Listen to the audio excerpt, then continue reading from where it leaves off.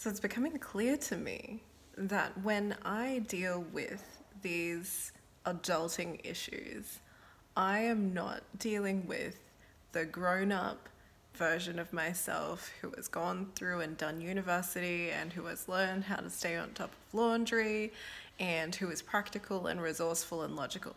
No, I am dealing with like a 10-year-old. I am dealing with the part of me that gets angry when I can't have what I want. I am dealing with the part of me that throws tantrums, the part of me that gets indignant. Anyway, so this metaphor is really helping me. So I thought I'd share it. If you realize you're talking to a 10-year-old, like I'm talking about talking to yourself, so like bear with me here. So if you're having an argument with yourself about something you should do, and for some reason logic isn't working, you have to understand your reasoning with a 10-year-old. Like they're not waiting for a logical explanation. And like I've been doing a lot of reflective exercises and things like that. So for example, this is from the book because I love following books. By the way,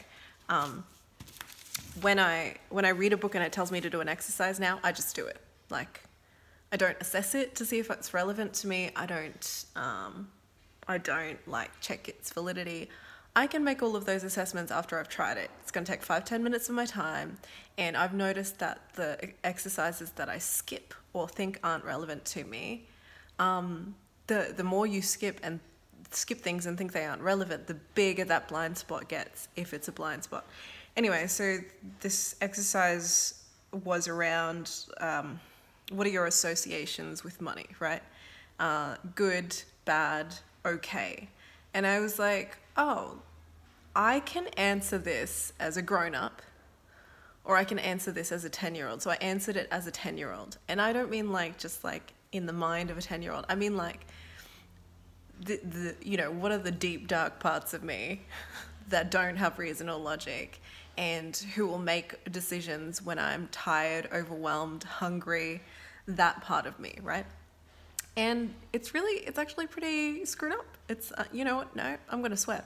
It's actually pretty fucked up. The kind of stuff that sort of came out. So that was really interesting. So I think when we're doing these like introspection exercises, don't answer with your high-minded self. No, answer with your carnal, reactive self, because that's the self that you're trying to work with, right? Now, the other question, and this one is freaking brilliant, I just have to say, is if money was a person and you were in a relationship with that person, how would you describe the relationship? Now, I had some great words around this, but I think that's because, like, I'm just going to read you some of my faves. Okay, so we mistreat one another. We expect too much of one another. We have no boundaries. We ignore the big issues. We don't have good times together. So I also wrote at the bottom, seriously, holy fuck. So it's just kind of like interesting because we don't think about this sort of stuff in that sort of way. But the reality is I'm going to have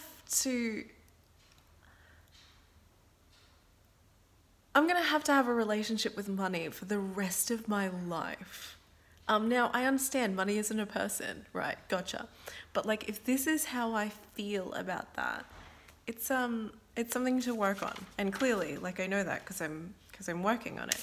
But it's been a really, really interesting thing to see what comes up, and now sort of starting to understand, holy crap, that's why I made all of those poor decisions, because we make bad decisions.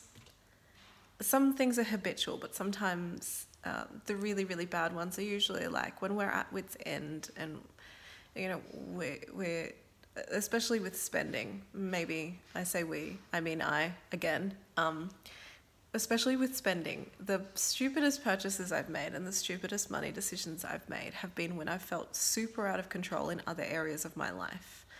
And so I'm not dealing with a high-minded version of myself. I'm dealing with, you know, a 10-year-old throwing a tantrum.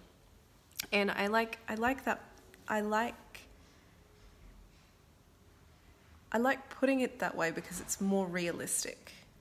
You know, if I realize I have to convince and cajole and persuade and love myself into these better behaviors, it feels better than just being annoyed that I can't respond to logic. Like, you should be, you shouldn't be spending on that. Like, that's not useful when it's this far gone, to be completely frank. Yeah, I had other thoughts, but I can't really. Okay, no, I'll articulate one more. So there was, I was doing a guided meditation around leaning into struggle, and I was bringing this topic to it. And there's a lot of anger that comes out of not feeling in control of your financial situation. And I'm not saying I'm not in control, I'm saying feeling like you're not in control. Okay, so again, dealing with the 10-year-olds. There's a lot of anger there. Like, I have worked so hard. Why can't I, feel like this is okay? Blah, blah, blah, blah, blah. And realizing that the anger isn't around not being in control.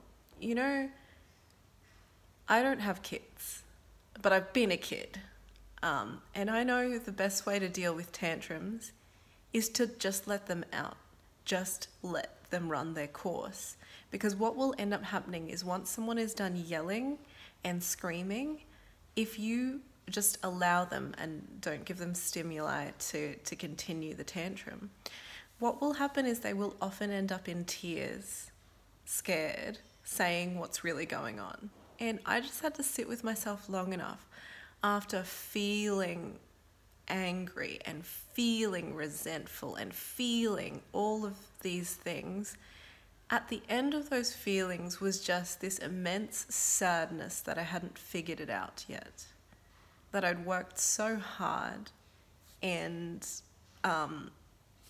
my reward for that is being in this position.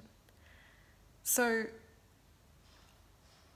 this goes for any kind of struggle, and I hope this is what you'll take away from it, is that if you're reacting really poorly, if you are throwing a tantrum, it's not your grown-up self. Don't be disappointed in yourself. Like, it's all of the childish needs that we have that maybe we haven't been listening to. And also, if you've read books and you're like, books don't work. I mean, did you really 100% commit to the process? If yes, and it didn't work, then fine. So this goes for books, courses, coaches, any kind of learning. You can't, the processes, if you say it doesn't work for you, like, try and go all in. And if it still fails, then that's cool. It didn't work for you.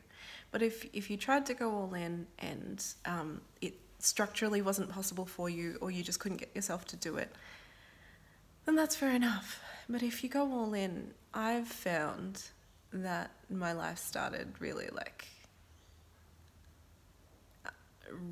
really changing when I started going all in on pretty much everything. Like what I was reading, rocking up to dance classes, doing the other stuff that I do. Anyway, this has been a little bit all over the place, but I hope you got something out of it, and I will see you tomorrow.